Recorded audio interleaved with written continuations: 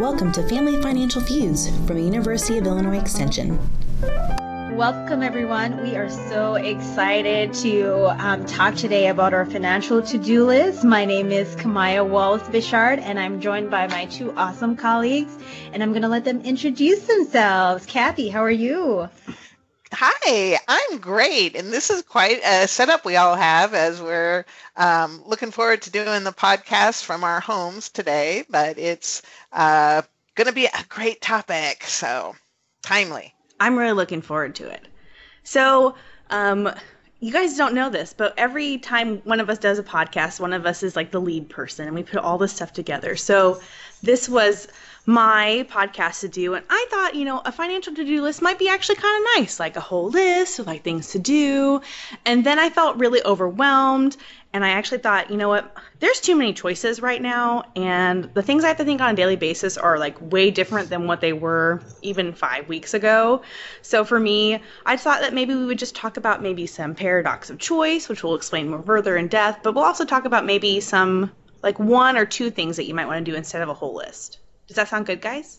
Yeah. I think that's a good idea, Seisha. And I think, we should maybe kick it off with this paradox of choice, because I think it has a lot to do with, the paradox of choice has a lot to do with why you may have been feeling overwhelmed. Mm-hmm. I agree. So the paradox of choice isn't a new topic, but the person who I think is the most famous for it is Barry Schwartz. And he has a really excellent TED Talk, so if you want to check that out, I'll put it in the show notes for later. But he has about a 20-minute TED Talk talking about the paradox of choice, basically like giving a brief introduction of his book, which is also called Paradox of Choice, Why Less is More. But we wanted to talk about it because, there are so many things out there that you have to make decisions on. So like one of the great examples he talks about in the book is about like even just going to the grocery store and picking out different types of things. So like you think about, let me give this a great example. So the other day, my son is now obsessed with eating pickles. Ever since we've been in this strange situation that we are, he's like been obsessed with, he must have pickles with every lunch meal. I don't know why. And so I went to the store and looking for like the little snacker dill pickles, right? Like the little bitty ones. And he's just like, loves them, but I couldn't find them. I was like freaking out. I'm like, where are the dill pickles? Where are the dill pickles? And I'm like looking and looking and looking. And we have bread and butter pickles, and we have like the big long pickles. We have sandwich pickles. I'm like, why are there so many pickles?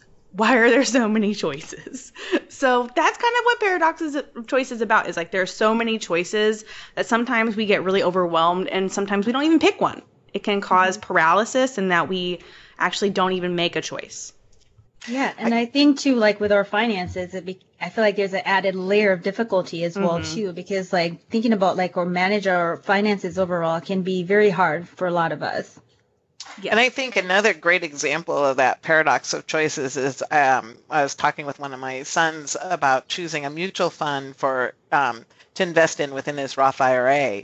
And there's like so many choices that it can just be overwhelming. So that, it comes up all the way from pickles to mutual funds, right? Yes. I actually think this is a good place in the book. It talks about, it says the avalanche of electronic information we now face is such that in order to solve the problem of choosing from 200 brands of cereal or 5,000 mutual funds, we must solve the problem of choosing from 10,000 websites offering to make us informed consumers. So even that just piece right there just gives you how the magnitude of like what we are trying to solve nowadays. Yeah. Which comes back to that idea of like, if we wanted to achieve, do something good for our finances now, what would we choose to do? I think that's a great question, Kathy. I think, and I think this is something that we've talked about in the past, but I think that there are some criteria for changing a financial behavior, and I'd love to hear what your thoughts are on what that criteria is. Okay, I think one of the things that I've learned, some benefit of being a little bit older, is I have to focus on the things I can change and not the things I want to change in those people around me. And so when I'm, thinking about things that I would like to have changed, I just got to keep that in mind because I really can't change anybody but me. And I think one of the examples that I shared earlier was I'm in charge of paying bills, which I don't in our household, which I don't know how that started, but it started like decades ago. And I've never been able to convince my husband to take that job. It's because you're the educator. You're the financial educator. Yeah, but I'm not that good at paying bills on time, and there are often bills that are late. And that just drives my husband crazy, and then that stresses me out. And so I was thinking about that as we were, stress has been high lately, and I was thinking about that, and I thought, well, I'm probably not going to get him to stop worrying about that because, he hasn't for 30 some years, so why now? And so maybe I should really be working on putting more of our payments on automatic, even though that is like a chore for me. But that is something I could do that would help with the overall stress in our household. That's a good one. So the criteria for you, Kathy, is something you can control, correct? That's right. Okay. Something I could control and do. Kamai, what about you? I think for me, like the thing is, if it's how pressing it is, like if there's a deadline of something coming up, like recently there's been like some changes with like our health insurance, and I had to send in like new information, updated information to them. And it just took me a while after them sending like multiple emails, getting like things in the mail, like just multiple emails. And it took me, I did it like 2 days before it was actually due. And I look at myself and I'm like, oh my gosh, why did I delay? Why did I delay? Even though I know that I needed to get this task done, because it is very important, and it's very important during this time as well too. So for me, it's, if something is due coming up and there's a deadline for it, I'm trying to push it out, but I push it out way too close to the deadline, in my opinion. But you got it done. You got it done. It comes back. We got it done, right? Yeah. So caused yourself a little extra stress with the timeline, but we got it done. Yeah. So to answer my own question, what's the criteria for changing a financial behavior? I think when it becomes overbearing or overwhelming in my life. So a great example I can give is I actually became a financial educator because I had a lot of credit card debt. And even though I felt like I had learned from it, I got a bachelor's degree, and I was like, okay, I'm going to pay off all my debt. It'll be great. And then I had a breakup, and that like totally messed up my life. And then, I just kept accruing this debt up until I got married. So now I have a master's degree, and I'm like, I should be able to do this. And it took a long time for me to like finally say, you know what, this is too much. This is too much. It's overbearing. It's overwhelming. I can't handle this anymore. My life has to change. So that was a big criteria for me. It's causing me a lot of stress, and it was like sucking me dry. I think that's a great example, and sometimes it can just translate to like, what is making your stomach hurt, or what is, because for me, when I start getting stressed in other aspects of my life, there will be a physical piece that happens, whether it's, tension in my shoulders or my stomach hurts or something like that. And then you need to stop and think, okay, this is getting bad. Like you said, what do I need to do to make this better? And that might be the motivation to pick that task. Yes. And pick it up. For sure. I think another criteria for me is the need to avoid fees or penalties related to things. I hate fees no matter how small it is. So it always pushed me, even if it's $1. I feel like it always pushed me to say, okay, I need to do this because it needs to get done, or if not, you're going to have to pay this fee. And I really try to avoid it. And that really comes back to some other behavioral economic principles, right? That fear of loss. So sometimes we have to reframe it in our mind. Like, Kamaya, you've already got it framed in your mind as a loss. Yeah. But I know sometimes, we think about things in a positive way, like, oh, we could add to our savings. It'll be so good. But honestly, we get more motivated by fear and loss. So thinking about what is the worst case example here if I don't do this task, that can sometimes motivate us too. And, I hate to be negative that way, but sometimes it gets the job done. And maybe like writing wills is an example of that. Nobody wants to do it, but we think about like worst case scenario, and then you're like, okay, that's going to get me motivated to finish it. Well, I think that that also comes back to a piece from Barry Schwartz's book. It says learning to choose is hard, but learning to choose well is harder. And the reason I say that is because I think it's interesting that the fact that like we have to make choices, right? But we have to choose well. And sometimes we don't make those well choices until we have to, until we're pressed to do it, until it makes our stomach feel worse, until all those other things. So. Yeah, but sometimes you get a lot of cleaning done in the process. That's I can always tell when I'm procrastinating on something that's important because all kinds of things get cleaned up that wouldn't have gotten cleaned up otherwise. That's true. So is there for you guys, is there a financial task or behavior that's causing you stress like right now that we could maybe give our listeners examples of or talk about to maybe give them ideas of maybe like one or two things they could do instead of making a whole list?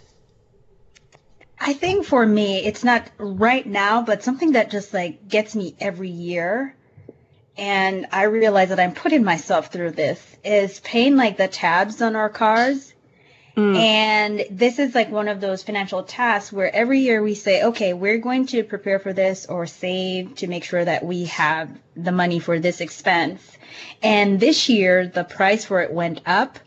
And by the time we were looking to see, we were gone on vacation and we got back and we were trying to figure out what we need to do to make sure that our things are updated. And we looked and we saw that there was an increase. So we had to take money from somewhere else to try to cover that cost.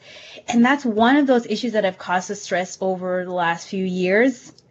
So now I'm trying to be better in planning ahead and preparing for it. And I think it is one of those like financial things too that for some of us, it feels like it creeps up on us, even though we know that we should be expecting it. And it has caused stress in my family. So we've been working to do a lot better on a task like that. So an occasional expense is what it sounds like? Yes. The tags. Oh, the tags. That's the registration tags for your car you're talking about, right? Yes. Yeah. Those just always all of a sudden they pop up and you're like, what? Now? Yeah. I didn't know it was due. What? You know, I look at my license plate and I'm like, oh yeah, it says December. When is December again? One strategy that I know can help is like to try to make a list of what all those occasional expenses might be that pop up, whether it's your car registration or, property taxes or holiday expenses, and then, estimate out what those costs and how you're going to do it, which I'm sure, Kamaya, you've done to a large extent, but also calendaring them. When do those, having some kind of a financial calendar, it can be surprising too, just like when you realize like a whole bunch of people in your family have birthdays in 1 month. Like, why? But they do sometimes. July. In my family, it's July. November is just crazy in our family. So, having that ahead in my mind so I can either buy gifts ahead and stash them or have that plan in my budget can make a big difference. That's a good one. Kathy, do you have any other stressors other than your bill paying? Well, I think the bill paying is kind of a piece of the puzzle that's stressing us, and that is, how do I say this? Like, we need to be more electronic in several things that we do. Okay. So things have just gotten to that tipping point for us where I've always paid bills online, but automatic payments haven't worked for us. Seems like if I put them on towards my credit card, that credit card number changes, or anyway, I have all kinds of excuses why it doesn't work. Same thing. And the same thing for like passwords. It's just gotten to the point where, Jonathan and I just can't remember the passwords and the system we had of writing it down on a piece of paper. We thought we had lost that piece of paper last week, and we just about panicked. Oh, no. And so we did find it. Now we have a picture of it. But anyway, it was just like coming to grips with the fact that our life is changing, we don't want to put as much time into the regular bill paying, so we need to get that more automated. A lot of times when we're traveling, when things are due and, we're not seeing our mail or we're gone longer with our trips. So, it used to be, well, if you're gone for a few days, it didn't really matter if your bills didn't get paid till you got back. But now if we're gone several weeks, that does matter. Mm-hmm. So we just need to get this all electronically automated, but I guess we have some discomfort with trusting other systems. And so, this has worked for us for 30 some years, and it's hard to change. Yeah. But I mean, I've been seeing this coming, and it is kind of my, like, while I'm staying at home, get this done type task. So Yeah. it's the one I chose. Well, for me, I think the number one is actually using a budget. So I used to be like religious. Kathy knows this. I used to like have an Excel spreadsheet. I would budget it out. But I had a lot of life changes, like when I first started working in Extension, and but we're now at this point where like things are comfortable. Like, we had the same income for a while. Our child expenses haven't really changed too much.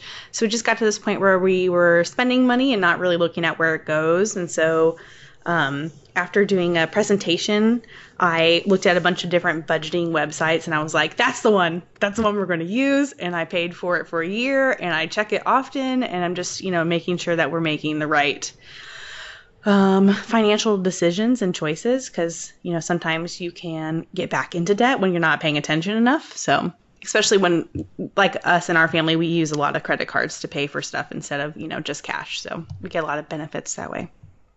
Yeah.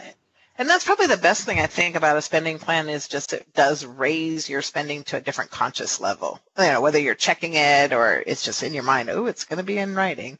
I think that works well. It does. And one of the things I really like about it is that it can track certain expenses too. So for example, like cat food expenses, I can check and see how much it is every month, like what the average is, and it like automatically does it, and I don't have to do it myself. And it's kind of nice. So is a great investment for me to do. So we talk about what is causing, that stress. Mm-hmm.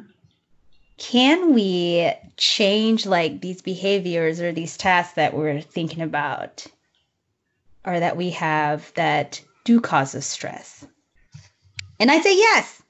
I was going to contemplate that question. I know. I was thinking about it, but I'm like, I think yes. I look to see like just different things that I could be doing to make it better for myself. So just like with those seasonal expenses that are coming in that sometimes we may forget about, what can we do to set things up that is going to help us with that?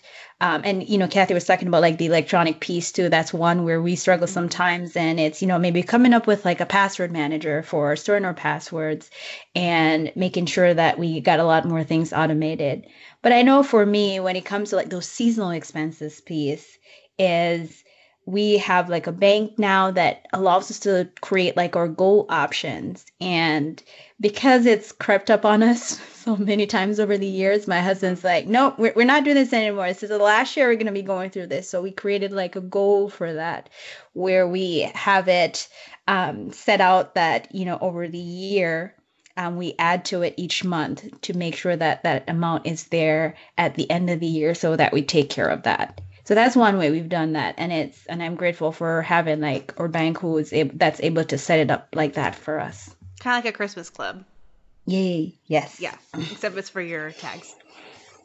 And I think this kind of also brings up something I was thinking in terms of that family financial feud part. Is one of the reasons that I picked the thing I did is it's causing conflict in our family. Mm-hmm. That I'm not doing it to the standard my husband would like it, and yet he doesn't want to do it. No, that's kind of unfair, and he's right. Like, there's no reason for us to be having overcharges and interest rates. So that I can't really argue that point. But I think one of the reasons it's been hard for us to find a solution is it's coming to a place where we're both comfortable with how we manage it. Mm-hmm. So and the passwords thing, for a long time, my husband wasn't comfortable with using a cloud system, and he's only marginally comfortable now. So, we, kind of trying to find that common ground of how do we tackle a task that we don't have common solutions for, that we're not happy. There doesn't seem to be an easy way to make this one work, right? Mm-hmm. Yeah. And that I think that's one of those things that just makes finances so hard, especially is that if you're sharing finances with somebody else, you have to come to an agreement on how you want to do it. Yes. That's hard sometimes. Mm-hmm. All the time. Yeah, and deciding which parts are worth not, sometimes there's things you don't have to come to agreement on, right? Mhm. Like you may just say, we're each going to spend some money and you don't have to agree. But there's other things that are important enough that you are big enough that you want to come to agreement on them. I would say that, and so like obviously I have challenged my financial tasks. I put all my information in the budget. The AI makes it all pretty and like puts it in spreadsheets. I can look at it. But another task that like we've really been putting off is doing our wills and doing those things. And I'm not going to change it right now. I'm not going to do it. It makes me highly uncomfortable. I mean, I know it's something we need to work on. But right now it's not something I am interested in doing, maybe because of all the craziness going on in our lives and all of that. But it is something that is on my list to do. It doesn't seem pressing right now. So maybe soon. Hopefully soon. I think for me as well too, it's like one of those financial tasks that I've been put enough. Mm-hmm. And signing up like for all the benefits pieces through all or different accounts and setting that up to make sure that who's listed on there is supposed to be on there, and then going in and doing like more of the estate planning piece. It's one that it feels big. It feels like it is big thing that, but it's one of those tasks that I know that I shouldn't be putting off. And I think it again comes down to this paradox of choice, because for some of us, we have a lot of siblings, when our children are small and we're looking for guardians, we might have a lot of siblings or a lot of family members or friends that would be, acceptable to be guardians. And then you start thinking, well, this one has this feature and this one has this feature. And how do you make this choice knowing it's a big deal decision? And it is, I think probably, if I had to guess, it's the financial behavior most procrastinated on and put off. And that's a guess, not a research-based answer, but looking at the percentage of people who have a will that's up to date, it's a pretty legitimate guess. Yes.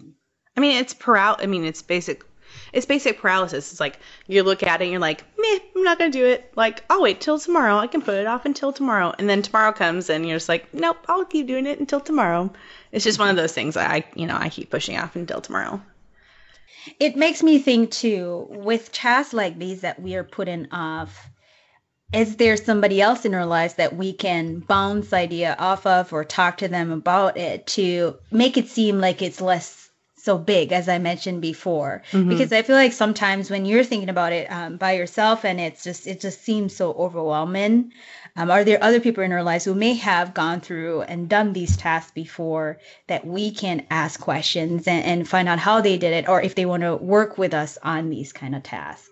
Well, I think that leads into our next question about what are some ways to overcome paralysis? Well, I could just jump back in on all of this with the last time my husband and I were doing some estate planning and working with a lawyer, and we had a plan and was just sitting waiting for us to sign off on it. But I don't know, it didn't feel right to me exactly. And I was actually talking to somebody who was not a family member and not really a particularly close friend. I was teaching something related to estate planning, and she happened to say something, and I was like, I'm teaching this. Like, why? I just need to listen to what I believe and what, makes sense and just do it. And, that kind of got me over that hurdle. So sometimes I think even going outside of our usual circle of people we talk to run ideas by, maybe somebody who's objective and doesn't have any, emotional tie to you, can be really helpful when it comes to finances. Mm-hmm. I like to call that person a money buddy. Love it. It's just somebody you can talk to about your finances. That's not, like you said, in your social circle, or, that somebody you obviously can trust them and you feel safe that you can talk to them about your personal finances, whether it's about, I need a new budgeting app, or I really need to get my will done so my kids have guardians. Yeah, and it could be called a money mentor. that's true too.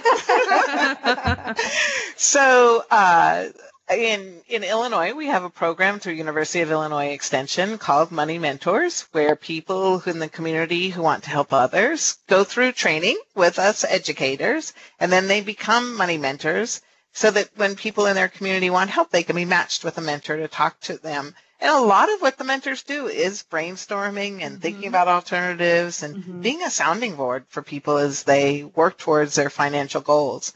And this is a program that is nationwide in cooperative extension, so maybe in your area as well. Yeah. But it's a great way to overcome paralysis is to have that person to talk to. So whether it is a money mentor here in Illinois or just a friend, like find somebody you can talk to about it and help you overcome that stopping point. So what we're essentially saying then, to kind of go backwards here, is sometimes making that long to-do list of finances could just be too much, like would just stop everything. Mm-hmm. Are there times when we think to-do lists work for people? Absolutely. I think people have different personality, different money personality in how they think about like their finances and how they want to organize that. And for some of us, like checking that off our list, it's a sense of accomplishment, right? We're checking this thing off and we feel good about it and we're moving on to the next thing. But on the other hand, I think for some of us looking at that list, it can seem, as you say, overwhelming. And so part of like this podcast too is to explore that for some of us. And while lists might work well and not knocking lists at all, I like my list every once in a while, but it's not always the best option in certain situations, especially all the stressors that we are facing right now, considering that as well too. Mm-hmm. So I want to chime in because I am, if you guys know what colors are, I'm very gold. I like lists. I like to-do lists. My closet is actually color coordinated in Roy G. Biv, and it's from short sleeve to long sleeve. Like people don't know this about me, but that's just like my life. But right now in this time of like complete chaos, if I saw a financial to-do list or even a to-do list, I'm not doing it. Like, I normally love crossing things off. It makes my heart happy, but I just can't right now. Like, I'm just even struggling with, like, normal day-to-day things. And I think that's okay to say right now because we all know that we're in this weird time. But for me, like, if I had one more thing to do on my list, I might just have a panic attack or freak out. So I think just knowing, like, ourselves and knowing, like, when we're in stress, like, what that looks like, and then being healthy and just knowing that, you know, there are different times that you can have a to-do list, and sometimes you just have a one list of one thing. And then sometimes you have a list that just says get dressed. Yes. Yes. Mm-hmm. So I agree, you know, different times in our lives are more stressful than other times. And there's been times when a family member has been very ill in my family, and all I can do is get through that day and try to be dressed for most of it. And, you know, try to make sure the family has food, you know, available. And that's like what I can do. And, you know, there have been times where, honestly, I've looked back after coming out of some of those, and I've looked at my financial situation, and I'll be like, oh my gosh, look at all the stuff I missed that I normally do.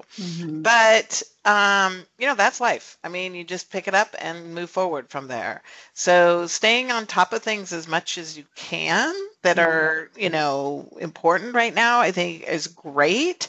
If you feel like you've got room for it in your brain and you can pick a financial task to accomplish, I think that's good too. You know, it may make you feel for some of us, we're like, I'm pretty goal oriented. So having a goal, something I can think about that's a little bigger than just the laundry. I don't want to think about the laundry. But, you know, that helps me, you know, and then we talked about the fact, like, I want things more automated.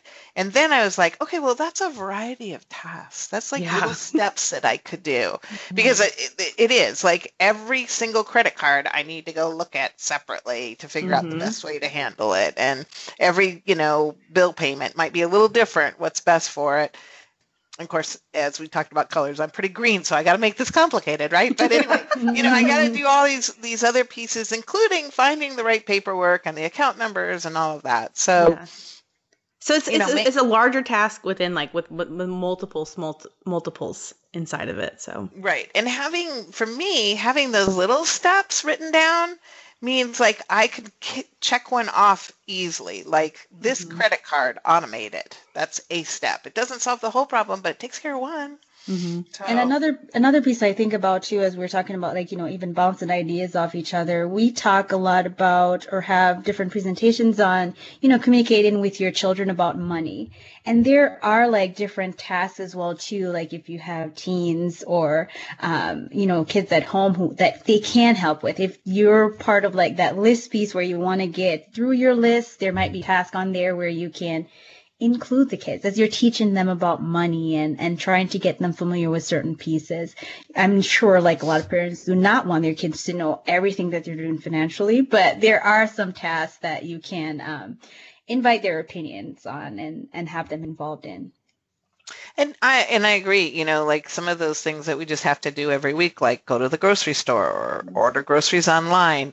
We've talked before that having a list means you save money on what you purchase. So there, in my household, if it wasn't on the list, it didn't get bought. Like, don't tell me about it. So, but that kind of helped people start thinking about, okay, what do I want in the next week? I need to put it on the grocery list. This is how life goes. And I don't think I ever said, I'm teaching you a money habit right now. I just said, don't tell me, but put it on the list. I'm teaching you a money habit. Get in the game. I like that. That's so funny. But I do think these are good ways to just kind of overcome those choices, that paralysis that we sometimes face. So, and I know what it's like to feel overwhelmed by even those to-do lists.